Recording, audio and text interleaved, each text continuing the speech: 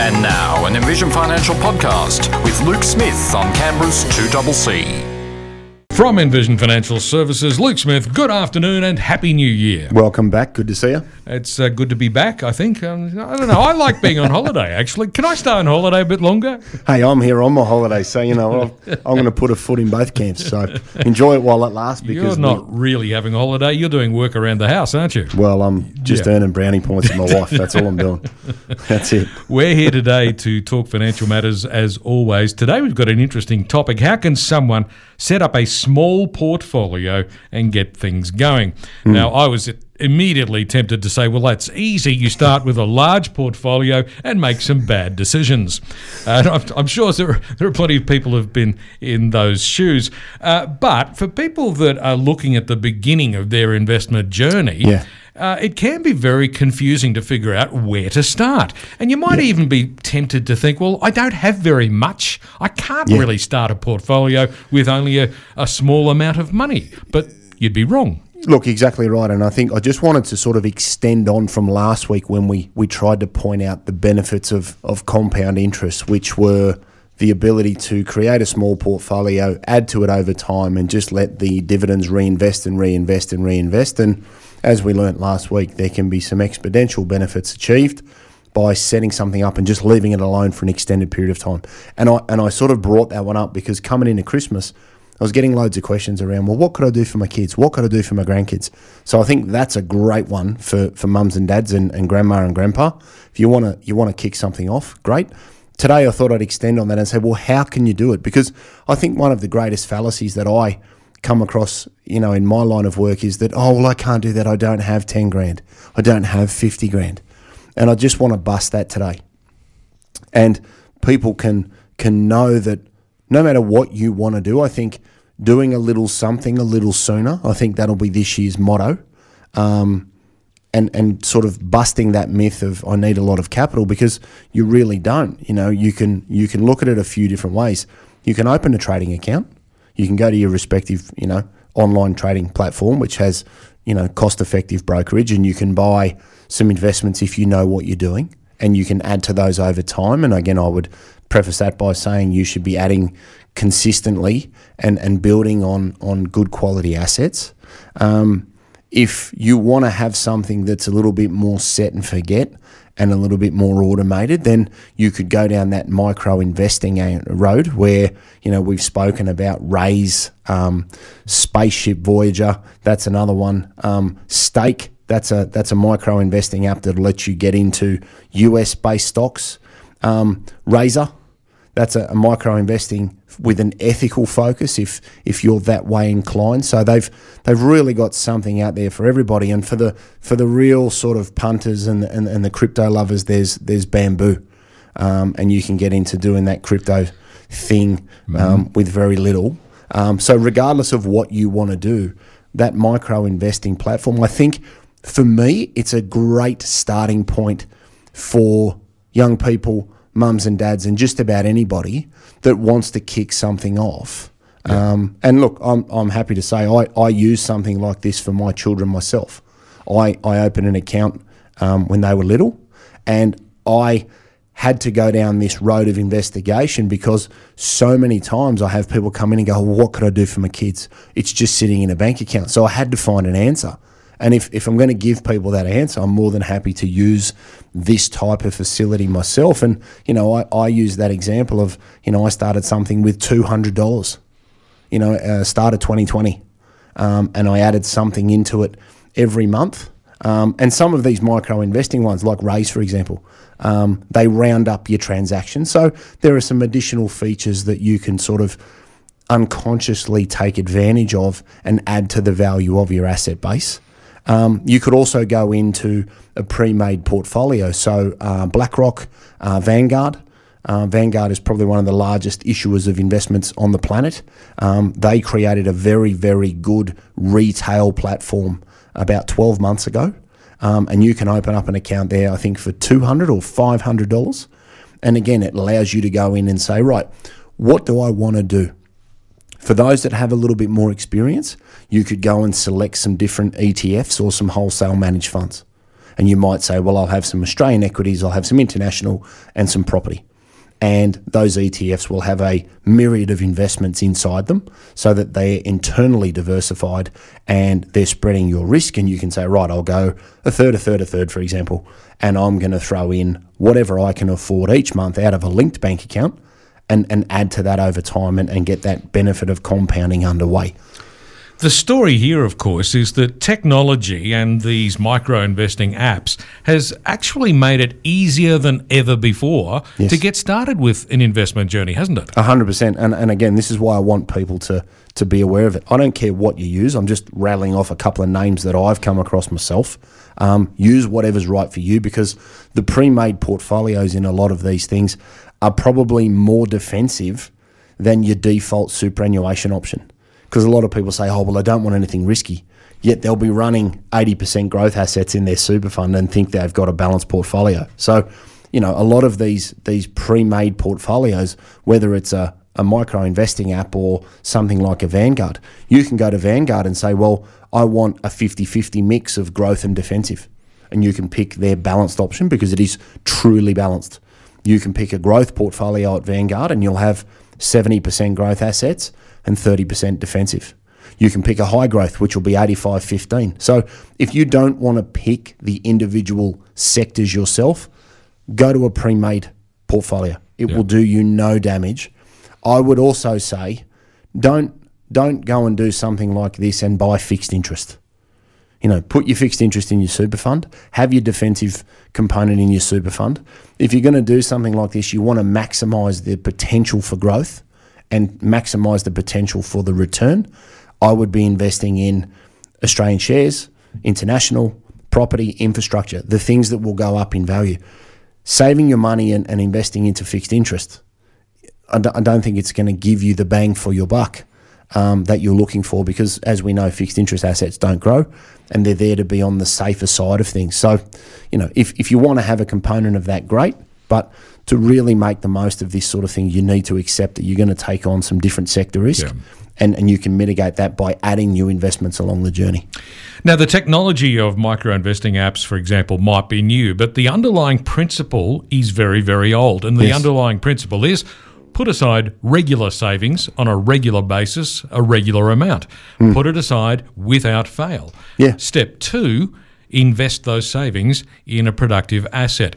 Now, that's the basic principle. It applies whether you're using a micro app or whether you're doing your own online trading or if you're going down a more traditional avenue. It's the same principle.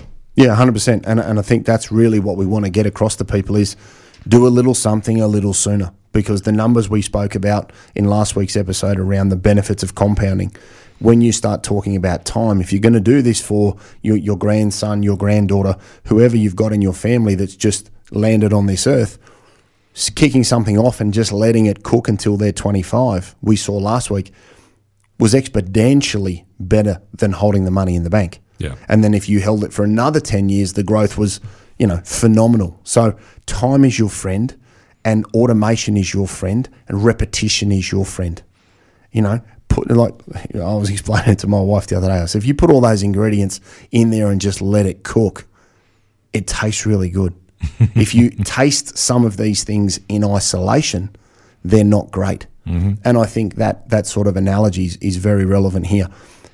As you say, these aren't new principles, but we just want to get across to people, you don't need 10, 15, 20, 30,000 to start. No. These micro-investing apps and platforms like Vanguard are wonderful.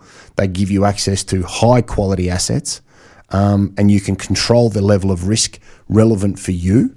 And then, as you say, set it up, reinvest, leave it alone, and look at it in 15 or 20 years. And if you can save a couple of $100 a week, that's almost $1,000 a month. And with $1,000 a month, you can start buying shares or buying ETFs or buying other forms of investment. Exactly right. I think that's it. It's if you can kick it off and then just look at it every now and then and make sure that you haven't got a significant overweight position in one particular area. And that's where your pre-made portfolios are really handy, because they will maintain a 50-50, 70-30 mix anyway. So if you can go into one of those, it takes the guesswork out of it for people that say, oh, well, I don't know the difference between two investments. I don't know what the underlying holdings are. They're all really relevant concerns. So a pre-made portfolio is going to be wonderful for you because they will take care of all of that internal investment, and you just need to keep being repetitious and throwing money into the portfolio. And again, let it cook. Just leave it alone and look at it in 10 or 15 years. And of course, the whole process is very easily automated. You can make automatic deductions from your bank account on a regular basis to be directed into your savings plan, whatever it might be. And of course, these apps that we're talking about not only help to automate the process, but do other things like you mentioned a while ago. They can automatically round up transactions that you make, so extra money is fed back into your investment plan, and you don't notice the extra money because it's a few cents each time, but it all adds up. Exactly right. And again, it's about building that allocation of money. And I think it's also a great way to build engagement with younger kids. You know, I know I explain it to my kids and I sort of show them what's in there, and they say, well, you know, can we use this to buy a horse? And I say, no. And then the next week they want to spend it on something else because they're kids. But they know that the thing is there. And that's the most important thing is teaching kids about investment and the benefits of being committed to a process. And I think that's, again, a secondary benefit for you and the next generation because they can be part of it as well. But it's really as simple as you say is open an account, link a bank account to it, select your initial investments, select an amount that you can repetitiously have debited out of a linked bank account. It's all automated. You don't have to do it yourself. You don't have to forget, oh, I need to double up from last week. If you don't have to touch it, you've got a 100% increase in the likelihood of you being consistent. And again, don't go overboard. You know, if your friends are doing that much a month or that much a week, you don't have to do that. Just do what's right for you. There's no perfect number, but I think anything is better than nothing, no matter how small it is. Now, you said something about the kids, which got me to thinking, yes, the kids want to buy a pony. Okay, I understand that. But grown-ups also can be subject to temptation. They see that their savings have reached a certain amount and they go, oh, you know what? I could get a nice new car for that, or I could go on a nice overseas holiday. How do we resist that temptation? I would be saving into these sorts of facilities with a portion of your total savings. So then you've got something over here that you can dip into for the new phone, the new car, the new something, and just do the portfolio as a percentage of your total capacity so that you eliminate the need to look at it as an option when it comes to spending. I'd be putting 20% to the left into a portfolio and 80% of savings into either an offset account, an investment property, or whatever else you've got going on, so that if you do need to go, oh, hang on, I do like that, and that's nice and shiny, you've got the ability to go and do it over on the 80% of your savings and just let that 20% cook. Now, that percentage weighting will be different for everybody. Yeah, it's an individual choice. Exactly. But I think don't have this as everything. I guess that's what I want to sort of get across is don't make this your be-all and end-all, because I'm of the ilk that if it's in there, it's gone. Yeah, it's not mine. I'm not using it. I can't touch it. I don't even look at it. And I would be doing this from another bank account or keeping it separate from your other savings for that very reason. Yeah, so effectively two savings plans, one for your capital and one for future spending. Yep, exactly. One for spending and ripping and, you know, peer pressure. That's fine. Hey, and look, I'm pro-spend, right? Everybody knows my shoe collection's out of control. But as I always say to most clients, as a percentage of what? Yeah. And I think that's where people need to stay in their lane and do what's right for them and not be coerced or pressured into committing money to a facility that's a great idea that could then have lifestyle implications and make mortgage payments and other things difficult. We don't want that at all. No. We just want a little something, a little sooner, and let it cook. Luke Smith from Envision Financial is with me in the studio. Today we're talking about how to set up a small portfolio and get your investment journey started. It's 10 to 5. Back with more in just a moment. It's about 7 minutes to 5. Luke Smith from Envision Financial is with me in the studio. Today we're talking about how to set up a small portfolio and get started on your investment journey. Luke, what are the key things people need to remember when starting a small portfolio? Yes, as we touched on before the ad break, I think something's better than nothing. So do whatever you can afford to do, because I appreciate that everybody's in a different financial situation, and I think you need to do what's right for you. If you're going to do it as a couple, then you both need to be committed to it, because you generally live with two incomes in that scenario, so you both need to be part of it, because it's far more sustainable when both parties are involved. A bit like losing weight. It's hard to eat a salad when someone's sitting across the table from you eating Big Macs, Well, another one's like if you want to quit smoking and you're living with a smoker, it's exactly almost impossible. So you both need to quit. Exactly. So you both need to be part of it to stay committed. Do what you can. It's not a competition. Don't get lured into, I'm doing this and you're doing that. I need to do as much as him or her, or, just do what's right for you. Be consistent and automate it. If you find that you can increase your contribution over time and it's not going to affect your lifestyle, then do so. But use automation, because that's the key to set and forget. Maintain growth assets.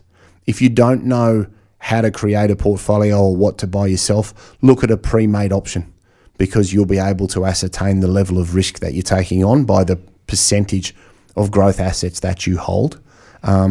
So there's something there for the experienced investor. There's also something there for the novice. In a similar vein, think about it like your super fund. You go into a super fund and pick the balanced box. You don't know what balance means, but you pick it, because in your brain you think, 50-50 balanced. Probably isn't, but this is the same. Pick a risk profile that's right for you. Leave it alone, because time is your friend. And then every now and then just review your holdings, so that you don't have one massive allocation of something and a couple of smaller ones. Try and keep that spread of assets consistent.